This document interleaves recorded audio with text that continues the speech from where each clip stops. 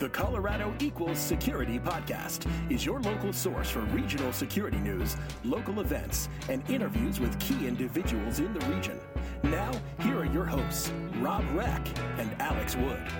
Welcome to Colorado Equals Security. This is your newscast for episode 207 for the week of April 19th, 2021. Alex, we got some nice snow this weekend.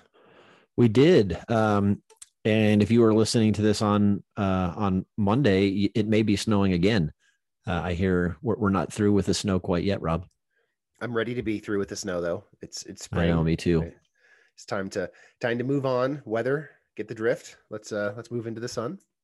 You know, we do need the moisture. I won't complain about that, but yeah, I'd rather it be rain right now than snow. Right. Well, you know, speaking of rain, it's raining news, Alex. Before we jump into that news, let's do some housekeeping. We have a Slack channel if you want to join it and talk to almost 2,000 of our closest Colorado friends. I think we have just like 1,890 something people in there. If you want to join that group, go to colorado-security.com and click the Slack link, and you can be part of the party. You know, we also have a mailing list. If you go to the website, again, colorado-security.com, there's a form to fill out there. If you put your email in that form, we will add it to our list, and you will get one email every week with the show notes. And that will be delivered to you mostly on Sunday, sometimes Monday, and maybe later when I forget. And a few other things, we'd love it if you would do. Go to your favorite podcast listening app and subscribe to get the show in your inbox each week.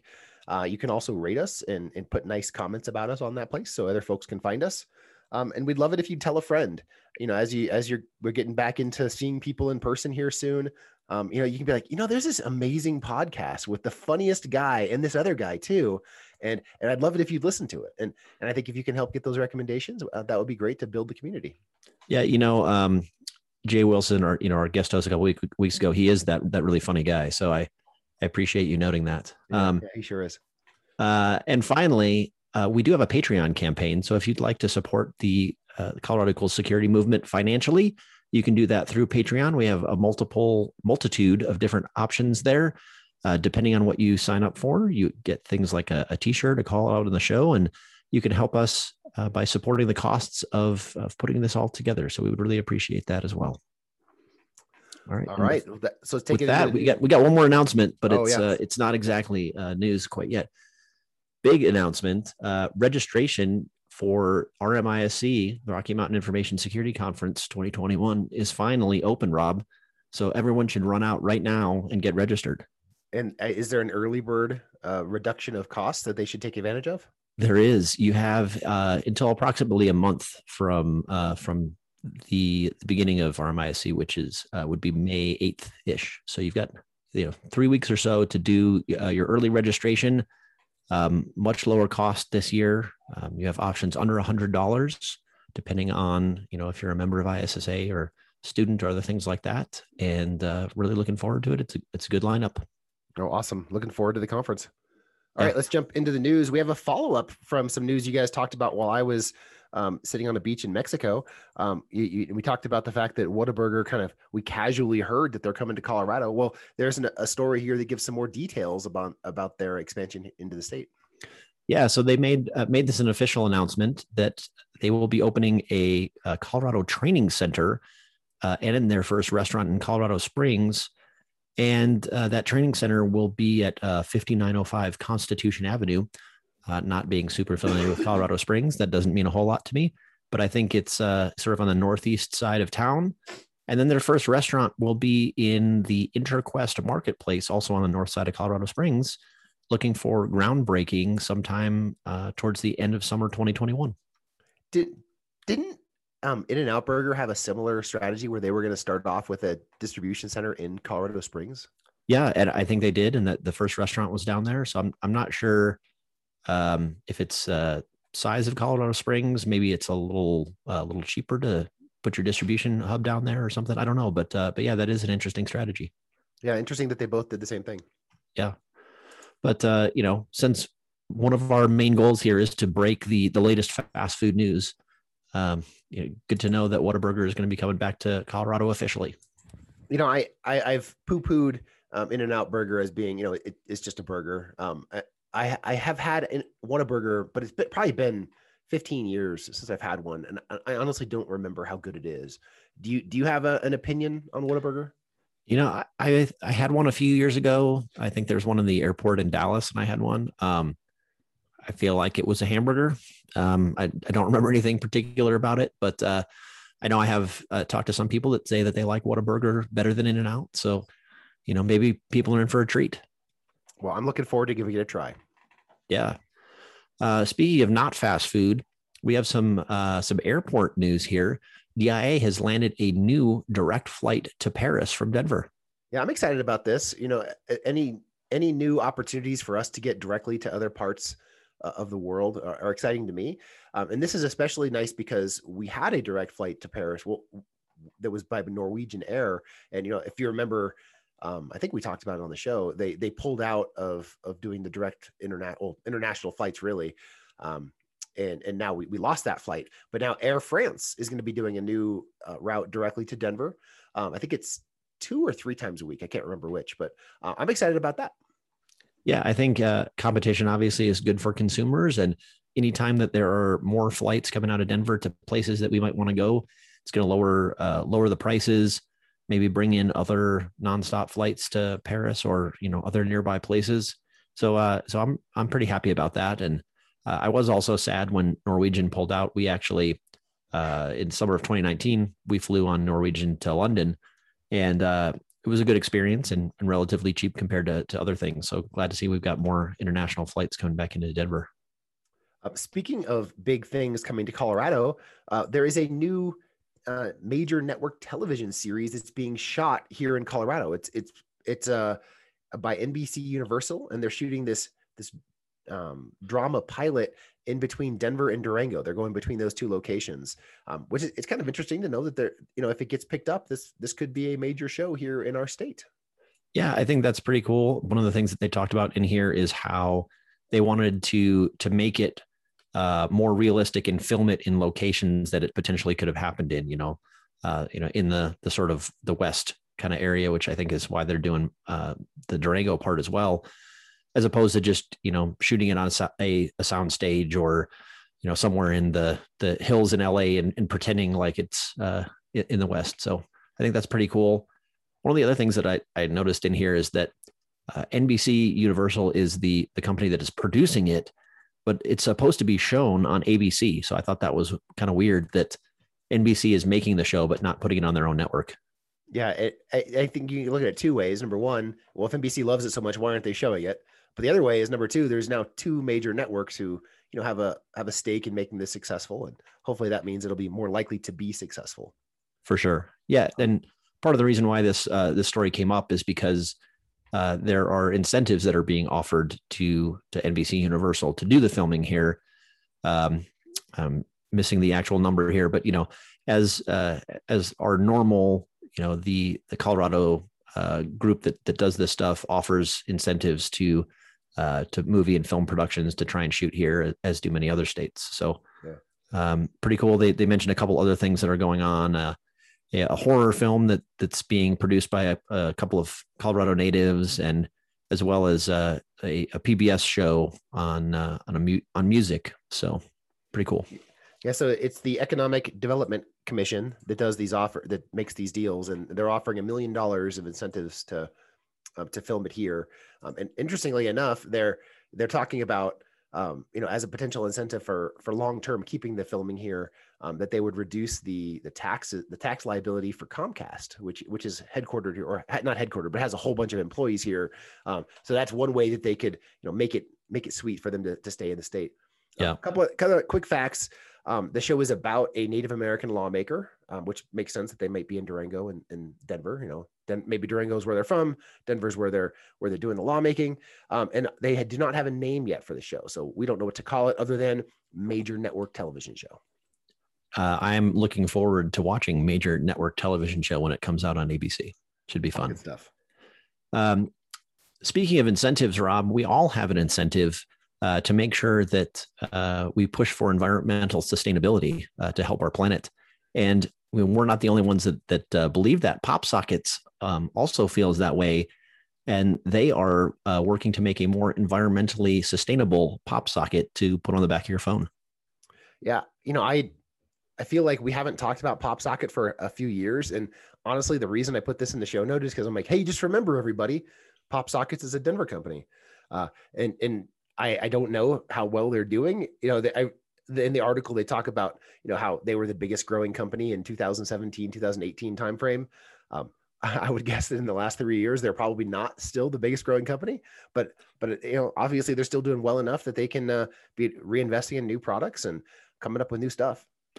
Yeah, I have to say it's been a little while since I've seen someone with a pop socket on the back of their phone, but that may also be because I don't see people anymore, Rob.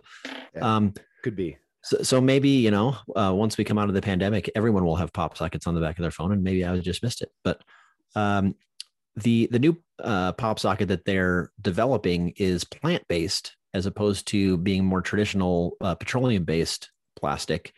And, they're aiming to have, hopefully all plant-based, but right now the first iteration is 35% plant-based, 56% from cornstarch, 52% from canola oil, and the connector hub is 70% castor beans. Not sure I know what a castor bean is, but apparently you can make organic plastic out of it. Yeah. So there's different parts of it. Each of them have different percentages of plant-based stuff. If you look into the article, there's a nice image that shows what their goal is for how they're going to get to being further a higher percentage being plant-based. But anyway, for now, I think just the fact that they're prioritizing this means, things are going to move in the right direction, and they're pushing the innovation on plant-based, plastic type goods. Yeah. I'll say though, my favorite part of this story is the photo at the top of the CEO of PopSockets in a cool pose holding two phones with PopSockets on it. Well, I mean, it's important to have two phones at any given time. So exactly. David Barnett, we salute you. We do. All right. Next story here. We have another company that's coming to Denver, and this is one that I actually didn't even know they had a big presence in the West. Vizio, the television manufacturer, they're looking to bring a whole bunch of jobs here to Colorado. Yeah. Not only did I not know that they were based in the West, I just assumed that they were a South Korean or some other Asian country based company. But Vizio is based in Irvine, California. And like many companies, they've decided to put offices sort of around the country. And Denver is one place where they've decided they want to put some people. And so they're putting an office here. Right now they have a small team, but going to be growing that. And at some point are going to have an actual physical office here. Yeah, I'm looking forward to seeing yet another big company that we appreciate having a big presence in Denver. I think it just adds credibility to what we do in Colorado. Yeah, and we think of them for televisions, but obviously to go along with the television, you have to do a lot of software, and so there's a lot of security that comes along with that kind of software. So maybe there'll be some opportunities there. I did happen to look at their website to see what kind of jobs that they had open in Colorado, and there were a lot of software engineering kind of jobs. Didn't see any security jobs, so maybe we can push them to up their game in security and hire some security folks out here too. Maybe we need to create a viral TikTok video talking about how security in Colorado is what they should be doing. Yes, I think that would go over well. Jason Jakes, let's get on that. Jason, could you please create that viral TikTok video for us? Thank you. All right. Jumping into the security news. This is a follow-up to a story that I think we've talked about at least once, maybe twice, that it's ever evolving. It was announced that hackers are trying to extort the University of Colorado, in sort of a ransomware sense, not to release data that they got through the Accellion hack from a few months back. Of course, the University of Colorado was affected by that. There was a vulnerability in Accellion products that allowed attackers to get in and pull data out of the Accellion file transfer application, hardware, whatever it might be. And so this is just following up on that and letting us know that this is sort of still ongoing with CU. The hackers have been slowly leaking some data, trying to pressure CU to pay the ransom. Yeah, I mean, it is really a bummer that the attackers are going after public organizations like this. I personally am glad to hear that they're not planning to pay the ransom. I just think it only makes things worse for everyone in the long run if they do. Yeah. One thing that made me chuckle, and I think it's just the words that they have here. The first paragraph of the story says that hackers are trying to extort them, and the more than 310,000 files is what they got, but it included student data, medical information, and several social security numbers. Just one or two. Several. Yeah. All right. Moving over. Next story, we have an update from Swimlane, the local SOAR company here in Colorado. They are expanding, or they have expanded into APAC with 500% year-over-year growth in the region. Yeah. Congrats to them. I'm glad to see that they are growing. I'm not sure how much the 500% actually means at this point. If you have basically no market 1 year and then you have a great market the next year, you're probably going to have some pretty good growth. Otherwise, you're not being successful at all. But they mentioned the addition of 11 new customers, which is great, and they're getting ready to start a professional services organization in APAC as well to help support all the customers that they have out there. Yeah, that's fantastic. One thing that was interesting to me in this article is there's a quote in here from Wykit Shaw, maybe, who's a director of security practices for Lumen Technology in APAC, Asia Pacific area. And I was really surprised. I assume this is the same Lumen that was CenturyLink. I was interested to see that, publicly they're talking about a partnership that they have with Swimlane. I would have put that at the headline here if it was me. If Lumen is using Swimlane throughout their managed security services practices, that's a pretty big company. Yeah. The other surprising part to me about that is, I guess when I think about it, it doesn't surprise me that Lumen is a global company, but, I think of them as a more, US based telecom carrier. So I guess it hadn't really occurred to me that they have pieces in other places, including APAC as well. Yeah. Really interesting stuff. Anyway, and Lumen's another Colorado connection, obviously. A lot of those employees here in town. Yeah, obviously the Broomfield campus for Lumen and Swimlane are not very far from each other, so makes a lot of sense. All right, next we have a blog from Coalfire talking about how to ramp up for StateRAMP and what it is that you need to know. I guess first, Rob, what is StateRAMP? I think you have to first start by saying what is FedRAMP. So FedRAMP is a federal program that allows different federal agencies to use the same information from cloud security providers in order to say, okay, well, this is kind of approved. It meets all of the FISMA requirements. There's a centralized process for keeping documentation, and people can reuse other agencies' research into that vendor. And there's a whole FedRAMP marketplace to say these are the vendors that have already received an authorization to operate.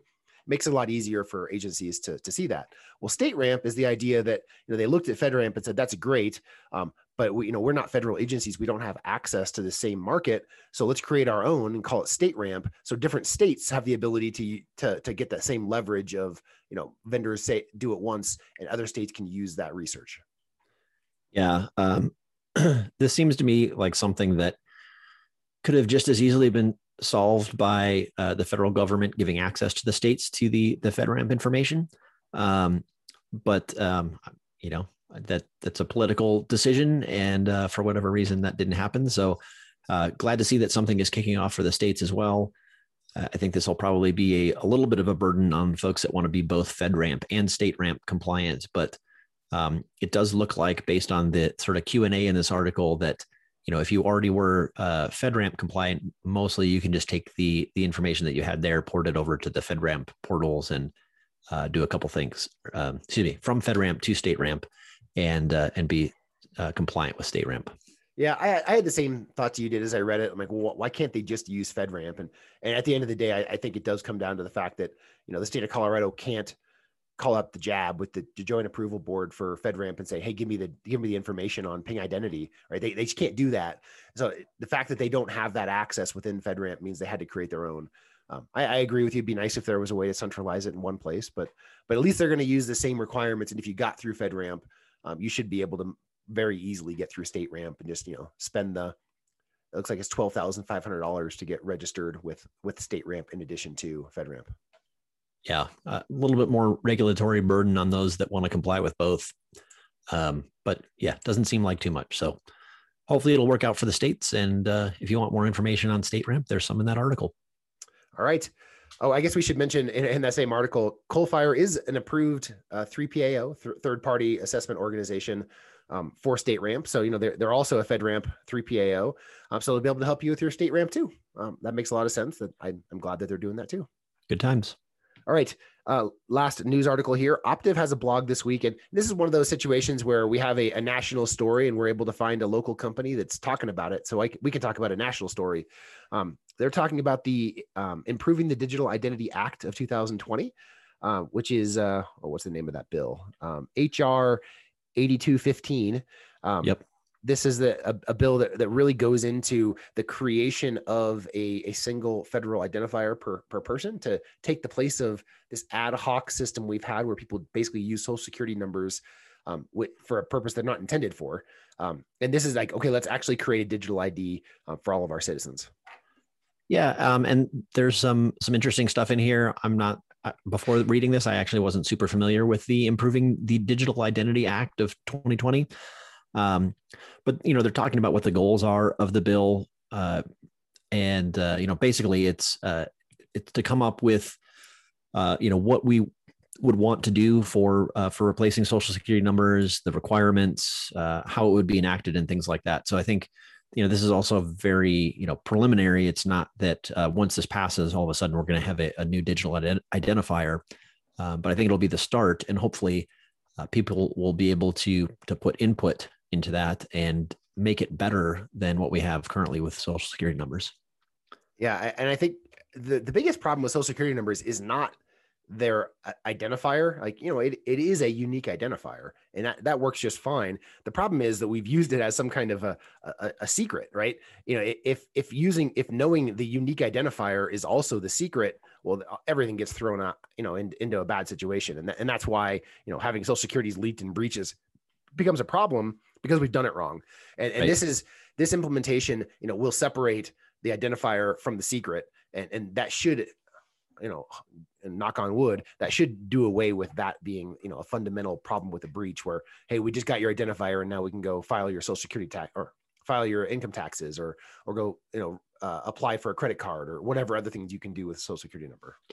Yeah. I mean, who knows what's going to happen with this? From my perspective, your social security number is essentially your username and your password. Right. If instead of creating new usernames, which is what this bill potentially wants to do, as well as some sort of authentication method, if we instead just make social security numbers your username and then have some authentication method that goes along with it, I think you come to the same place as well. So it'll be interesting, because they do bring up the fact that there will be some impact if we come up with a new universal ID number. Basically, every government system and healthcare and other things like that are built around the fact that your social security number needs to be in there to identify you. And if all of a sudden you have a different number, different format of number, whatever it is, there's going to have to be work in those systems to be able to support that, right? So I would think it would be an easier adoption if everyone keeps their social security number, but then you add something else where it's going to be authenticated in a different way. All right, good stuff. That's it for the news. Jumping over to the Slack message of the week. I'll start off with a big thank you to Andre Gaeta. Andre's been paying for this out of pocket for more than 2 years, 3-4 years, something like that. Thank you, Andre, for what you do, keeping the community going. We appreciate it. Yeah. And this week, the winner of the Slack message of the week is Terry Bradley for posting an article on the FBI hacking Exchange servers to be able to remove the web shells that were put in there by attackers. Yeah, and this started a good conversation. This is another situation where, someone gives us the opportunity to have a conversation we should be having. So thank you, Terry, for being the guy to share that news first. You get one item from the Colorado Equal Security Store up to $25 in value. You can use that to make sure you're sporting your Colorado security look anywhere you go, in this post-pandemic world that's coming. That's right. Everybody's got to be fashion forward now that we're going to be seeing people again. Absolutely. All right. Let's jump over to events. We have a good deal of events coming up in the next 2 weeks, starting with ISSA Colorado Springs doing their April meeting on April 20th. Well, April 20th is going to be a big week, or a big day, excuse me. We have a few more things going on that same day. We've got ACES doing a case study of workforce inclusion. This is presented from DEN, DEN being the new acronym for DIA, the airport. There's an employee from Denver International Airport who's going to be there talking about how they do inclusion there. Nice. Also on the 20th, CSA is doing their April meeting. ISSA Colorado Springs has their Cyber Focus Days. It starts on the 20th and it goes through the 22nd. On the 21st, OWASP is doing their April meeting. And that's a combined meeting, as all of them have been, between OWASP Denver and Boulder. It's been combined since COVID started. On the 21st, ISSA Denver starts their April general meeting. And this is interesting. It's actually a 3-day meeting where you have, over the course of a few days, the opportunity to get a whole bunch of CPEs. So a good one to join. Good stuff. On the 27th, ACES is doing a young professional happy hour with Tony York. Also on the 27th, if you don't want to be a young professional, you just want to be a degenerate, there's a Colorado Equal Security poker night, and you can go play poker with Jason Jakes. And I think I'm going to be there like that on the 27th. So maybe you can take some of my money. Nice. And then finally on the 28th, ISC Squared Pikes Peak is doing their April meeting. All right, good stuff. Let's jump over to jobs. We have some great jobs this week. University of Colorado Springs is hiring a director of IT security and compliance and information security officer. Yeah, that sounds like a cool job. Arrow is looking for an identity and access management audit assurance analyst. You'd be working for Rishi Singh down there at Arrow. With a callback to earlier in the show, Lumen is looking to hire a Splunk enterprise security architect. Nice. Zayo is looking for a cybersecurity analyst 3. Swimlane is hiring a professional services engineer consultant. Yeah, this is not supporting their APAC professional services, apparently. Centura Health is looking for a security engineer. Terumo BCT is hiring a product security analyst. RTD is looking for a manager of cybersecurity operations. I assume you get to work directly for Tim Coogan, which I think would be a pretty awesome opportunity. Tim's a good guy. Yeah. Next, the Colorado Judicial Branch is hiring a lead security architect. And finally, Paladina Health is looking for a manager of IT security, and this job can be remote. Good stuff. All right. Well, that takes us to the end of the news. We do have an interview this week. Desiree Robinson, who is the Senior Information Security Manager for SMARSH, is on the show, and she was interviewed by Janelle Shaw. We've known Desiree for quite a while. She was the CISO for NREL and moved over to Survey Gizmo, which is now, Alchemer. Alchemer, yes. So Desiree is a kind of a 3-time security leader here in Colorado, and I'm excited to hear what she's up to there at SMARSH. Nice. I am looking forward to it as well. All right. Well, that's it for this week. We'll look forward to talking to you guys again next week. Thanks, Rob. Hello, this is Stanton Meyer, CSO of CoBank. Welcome to Colorado Equals Security, for Colorado security professionals, by Colorado security professionals. Welcome to Colorado Equals Security. This is Janelle Shaw. Today, I'm excited to interview Desiree Robinson. Desiree is a Senior Information Security Manager at SMARSH, so I hope you enjoy our conversation. Hi, Desiree. Welcome to the podcast. Hi, Janelle. Thanks for having me. Yeah, absolutely. Are you as excited about spring and the warm weather as I am? I'm so tired of being cold. Yeah, I'm actually, I feel like the winter was late to start, but late to go away. So I'm very excited for the warm weather. Yeah, no, I love spring, and my trees are almost budding. They're like, I think 1 or 2 more days of warm weather and we'll have buds. So then hopefully we won't have more cold and snow to kill them again. Yeah. Well, tell us a little bit about yourself. Okay. You mentioned my name is Desiree Robinson. I was raised in the panhandle of North Idaho, Coeur d'Alene, Idaho, small little resort town. It used to be farming town, mining town. So growing up in that remote area, I had a really liberal education. I never experienced anything other than if I want to do something, well, I had 2 arms, 2 legs, go do it. And it was just a really great environment to grow up in. especially with the group that I grew up with, we're all Mount St. Helens babies. So we were born 9-10 months after Mount St. Helens happened. So it's just a very core group of kids that grew up together and challenging each other. And it didn't matter boy or girl, disability, non-disability, race, nothing. It just, we all grew up together really close. And I think that actually shaped how I viewed life. Work hard, work for what you want. And I have 2 arms and 2 legs. So with that in mind, my parents were small business owners and let us know, each of the kids, that if we wanted an education, which they totally supported, we'd have to go find a way to pay for it ourselves. And so I took the long route of working for employers that paid for my education along the way. During that time, I married someone who was in the military. We were in a Navy family, and we traveled all over the West Coast. And during one of those stations, I just happened to meet the right people at the right time, get introduced into information security. And I think it was called information assurance back then.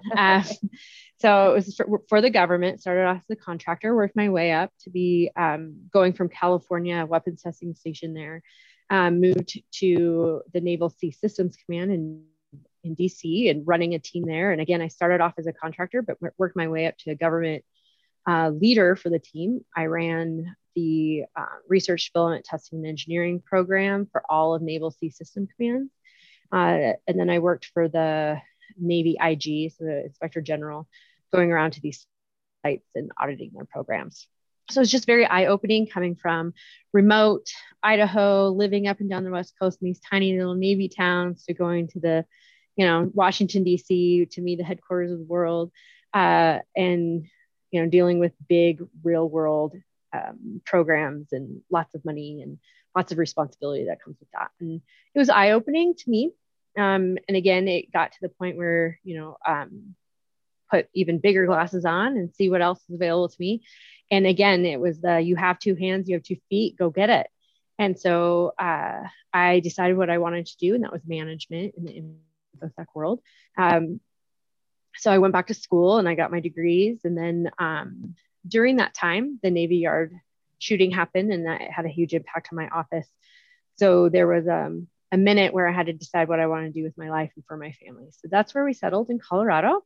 And I worked for University of Colorado for a couple of years there. And while there, I got my master's degree in engineering management, and then decided to leave higher ed and do private industry for the energy industry for a little bit, and went back to government, and then tried to be a CISO there for about 15 months. And I'll be honest, I missed the work. And so it was another eye-opening situation, and decided that what was best for me was, out of all my experience, private industry. So I went back that way, and changing titles, changing maybe the day-to-day, but overall it's been management of teams and leading governance, risk, and compliance programs. And that's where I'm at today. That's awesome. Yeah. And so I worked for the federal government for a while too. And so when you said that you made a decision, because I know you were at NREL for a while, did you miss working for the federal government, and that's why you went back to NREL, and then you decided that you didn't like that and you left again? How do because I think like some people love working for the federal government or government in general. And then for some people, it's just like not their cup of tea. Yeah. So when I started in California and even in DC, I loved it. I loved who I worked with. I loved who I worked for. I loved what I was doing. And then in DC, I got to see how it impacted the warfighter and our military members. And it had a big impact on me of, the value of work that I provided helped. But with the government, sometimes things are way too slow. Totally. And sometimes they're detrimental. I remember auditing a program where they had software in place that was better than what was allowed. And we had to make them strip it. So it was a waste of money, a waste of time, and it was less secure, but it was all because of that red tape. And I just remember feeling icky, like that was icky. Then when I came to Colorado with government again at NREL, that was more of a decision of the side of the government that was not presented to me before. So before I led the team, I led the work. I was still hands-on. At NREL, it was more of, I don't know how to explain it other than there was real laziness. And again, too slow. I spent more time creating project date documentations than I did actually performing the work. And so again, it was just that it's too slow. It feels icky. People aren't willing to do what's necessary to do it. And again, I'm not saying it's the government, just the people that are in that mentality. There's always a few. And I just decided if that's what a CISO looked like in the government, I didn't belong there. Yeah, no, that makes sense. And I think going back to your philosophy, of like 2 hands and 2 feet, and just you seem like the get her done kind of girl, right? Like, yeah. And I've been explained that it's either I'm a breath of fresh air or the bull in the china shop, because I do come in there and I want to get stuff done. Like I'm not there to ask you how your day is for the first 20 minutes of a 30-minute meeting. I'm there of like, hey, it's nice to see you. What can we do today to get something accomplished? And that doesn't always sit well with government. No, and that doesn't sit well with a lot of people either. And kind of to transition, so military and cybersecurity, you were probably one of the few women, right? Those are really both heavily male-dominated areas. And to be that, like, just let's, no chit chat and just get it done. How was that perceived by your colleagues? Yeah, luckily in California, I started with 4 other females. So wow, and no male was in the group, very rare. But in that situation, they recruited from within. Nobody wants to live in China Lake, the deserts of California. So they recruited from the town. So I was lucky there. However, anywhere else I've been, that's not been the case. So in DC, we were probably a team of government, more than a dozen, but I can count on 3 or 4 women, including myself, in that group. And I would say for my direct colleagues, they were either familiar with me already or got used to my style quickly. It was the contractors that we worked with or the other government workers in different departments or areas that we would only work with maybe once a month or a check-in. And I had developed a reputation of I'm the hardest person to get anything approved. I'm asked too many questions. I expect too much. However, the result of that became let me back up a little bit. There are 3 ways to get packaged. There's operational RDT&E and then what they called PIT. And I didn't do operational, and I did do RDT&E, and I helped with PIT. Anything that came through my office that we approved and moved on to Big Navy got approved first shot. No other department could say that. And so there was a reason why I was hard, and because that puts my name on it too, and I'm a part of it, and I'm responsible for it. So of course I'm going to want it to be the best it can be. And it did ruffle some feathers along the way, but I would say having been there for a few years, it became an appreciation where the other teams did rely on our packages, our templates, our work to get their other work done in other areas. Yeah, no, absolutely. And I think that that's what you hope for, right? Is that, your templates and your documents will be used by somebody else. I always say that too, like steal my stuff. If you think it's that good, that's great. So, yeah. And last year you were featured as an inspirational woman in STEM and technology. So how did that come about? Yeah. So at the time I was working for a company called Survey Gizmo, that's now Alchemer. And they had a great VP or I think he was the chief of marketing. And he and I just got to talking, and our philosophies in life were the same, but about work and people and management. And it was through him that he actually nominated me for the Denver's 40 under 40. And I didn't make it. I obviously was a nomination, didn't move further, but it was through that and my participation of that program that Authority Magazine had reached out and wanted to do an article. Yeah, that's pretty cool. So now you're with Smarsh, sorry. Yes. So tell us a little bit about Smarsh. Yeah, so Smarsh is, the best way I explain it is banks, credit card companies, anything in the world or any company in the world that has data archiving and or capture requirements, they would want to use Smarsh. We're, I believe, the number one in our industry, and we out score everybody. We're always in the top quadrant.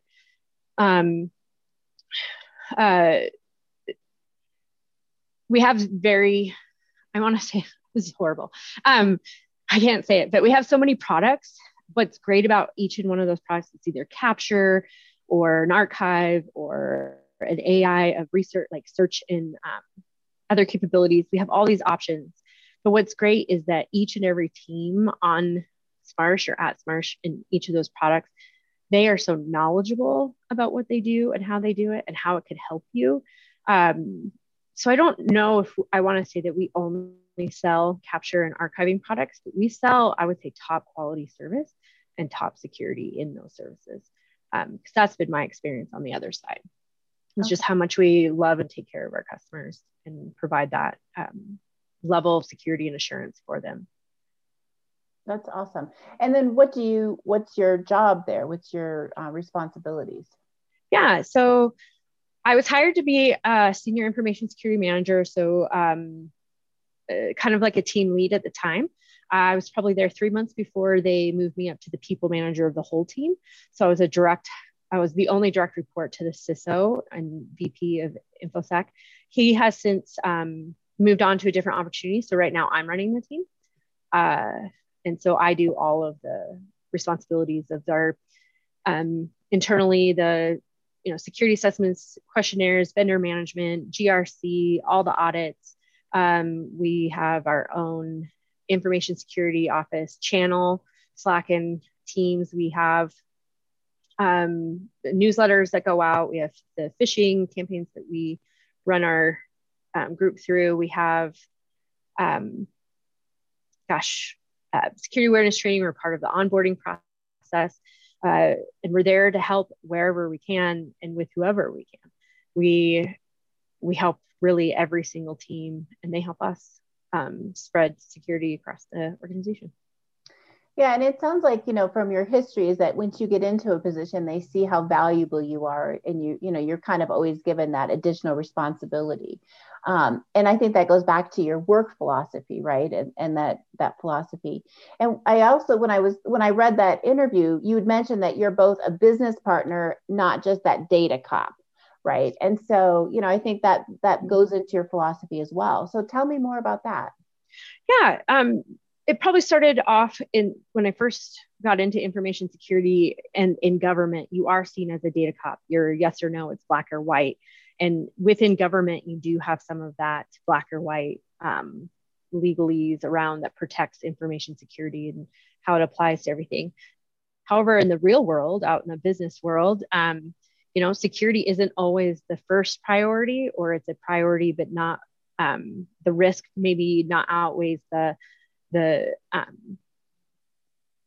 issue at hand. So, sometimes you do have to take that back seat. So leaving government was a bit of an eye opener in that reality, because again, black or white. However, I just found myself more at home in that situation of working with others, and that icky feeling I had on the government of black and white, whether it was good or bad, that went away.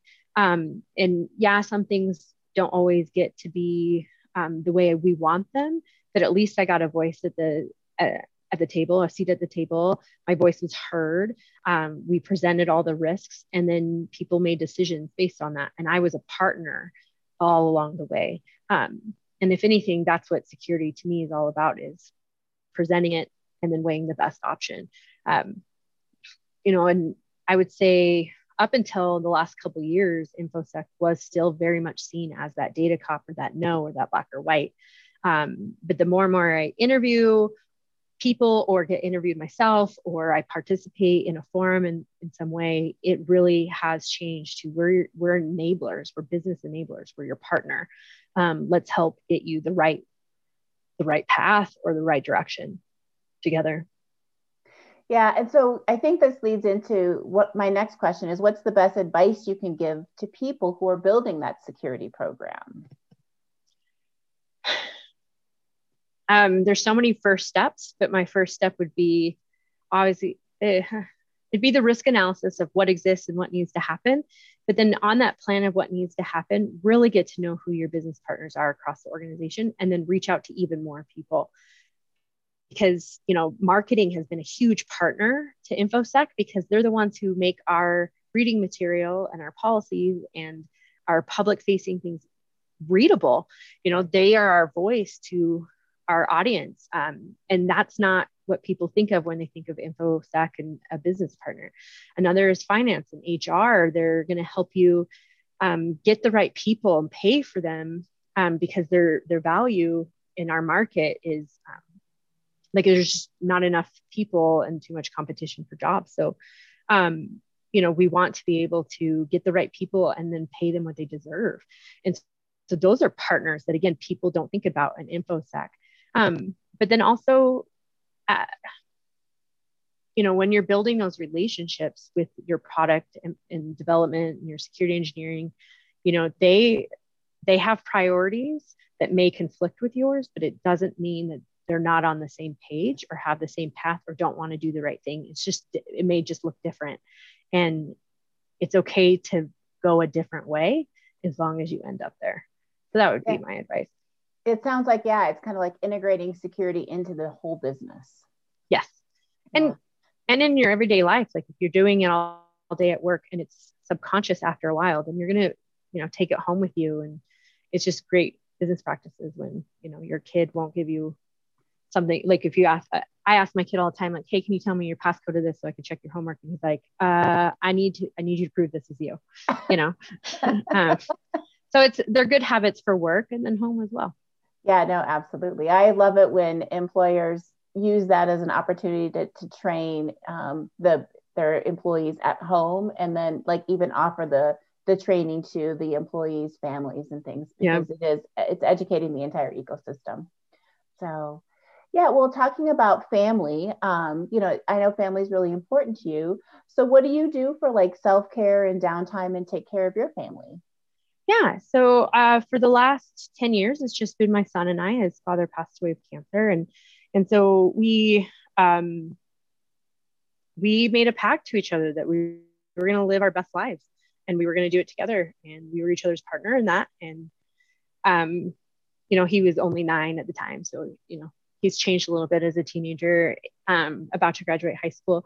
But we travel. We love to travel. That was one thing that, we're only here on this earth for, whatever destined period of time that consists of. And so we just, we make lists of everywhere we want to go, and we pick a time and we just go. And sometimes we get the ticket and head out before we make any plans. And to us, that's probably the best, because it's whatever adventure awaits, and life is an adventure, and go enjoy it. Another thing that we do is, or we like to do, is we'll find a TV program or a movie that we're really into. And sometimes we just don't have the time to sit down and watch it together. So one of us does it, but we have to promise to tell the other person.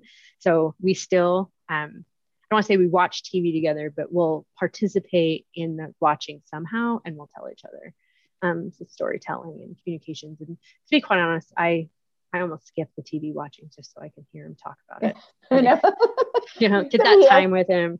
Yeah, I know. My son's 20 and my daughter's going to be 19 next week, or 18 next week. So that end of childhood, beginning of adulthood is so difficult for moms to manage. So, and then you were a single mom or you still are a single mom, right? So that's in addition to everything else on your plate, that's a lot. Yeah. And I think that, when you're faced in a situation where you have limited time or resources or funds to pay what you need, it was, again, a choice of what kind of life did I want to provide for my child, and what kind of life did I want to live after or besides him, and it was, I wanted to give him a permanent home. So no more moving. And then I wanted to give him culture and experience. And so again, that's why we travel. And so I did whatever I could. I went back to school. I got my master's so I can move up the chain or the career ladder and get in these positions that, one, I wanted to do for myself. And that took some trial and error, moving up and moving down, and moving across sometimes. And then also, have the ability to pay for these experiences and provide him everything he needs. My parents are very similar. It's what do you need? I got you. But let's work on what you want. Let's help you get there and experience those things. So I wanted to do the same for my kids. And I really like that when you say, like, I'm here for you, I got you, but what do you need? I think that's awesome. And the other thing that I usually ask people is about giving back to the community. And so are there things that you and your son do to give back to the community? Yeah. So 10 years ago, when his father passed away, we got involved in a program called Tragedy Assistance Program for Survivors. And then again, when the Navy Yard shooting happened, that program actually became very involved with our group specifically, my work group. And they had always been really good to us, through my son or through our involvement or their support of us. And so we've spent the next 10 years trying to support them.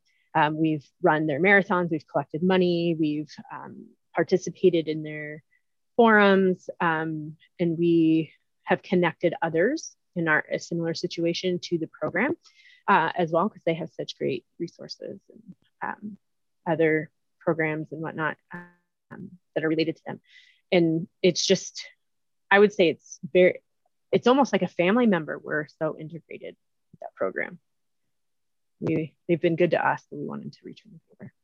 That's awesome. Well, as we're wrapping up our time here today, is there anything we didn't talk about that you wanted to talk about or mention? Sure.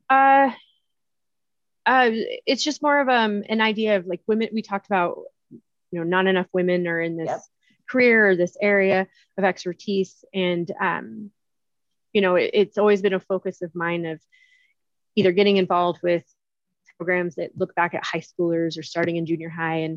And we've decided, some friends and I have decided that it just isn't early enough. Like there's too many studies where this separation of that's not a girl's job, or you shouldn't like math, or you're not good at math or science or anything.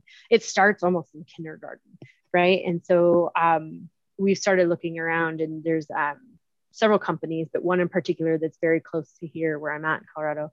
They're up in Boulder called Bitsbox, and they are a program or a company that provides coding kits to children. And they're, I understand they're working right now with the Girl Scouts of America, and they send these kids a box in the mail and they learn how to code. And so friends and I are starting to buy them and send them to our nieces and our friends' daughters and as gifts, because what kid doesn't want something in the mail, but then also get introduced to how to code and build something. It's like a technical Lego set. It's just so fun and exciting. And so we just wanted to do something ourselves. And just wanted to bring that up of, there's more to come, more girls to grow. Absolutely. Oh, I absolutely love that. And I need one. I've got a couple nieces that I will absolutely send that to. Great. I'll send you their information, Janelle. Yeah. And I'll actually, so if you send it, we'll have Alex put it in the show notes so that they can get even more. Great. Awesome. Publicity. Yeah, no, that's great. And then how can people find you? So I'm either on LinkedIn or, I'm never on any of the other things, but I'm involved in the Colorado Equal Security, the CISO dinners. I'm a member of the group, the Slack channel. And then reach out to me on LinkedIn, say hello. Awesome. Well, Desiree, it has been a pleasure talking with you. Thank you so much for your time. Yeah, thank you. I appreciate you inviting me. Yeah, absolutely. Well, with that, that's the end of our interview. So until next time to everybody, thanks so much for listening. Bye. Bye. Learn more about the Colorado security scene at colorado-security.com, where you can see information about local security groups, a calendar of upcoming security events, and learn more about Colorado Equals Security. Reach out to Alex and Rob by emailing info@colorado-security.com. Until next time, remember, Colorado equals security.